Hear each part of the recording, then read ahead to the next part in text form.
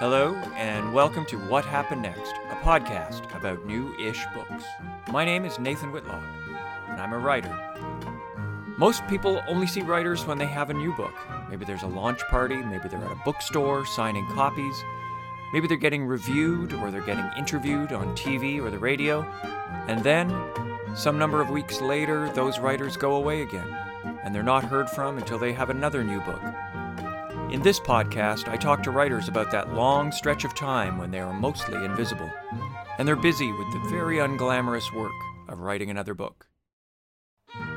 Every week, I will invite a new writer to join me here, and I'll ask them, what happened next?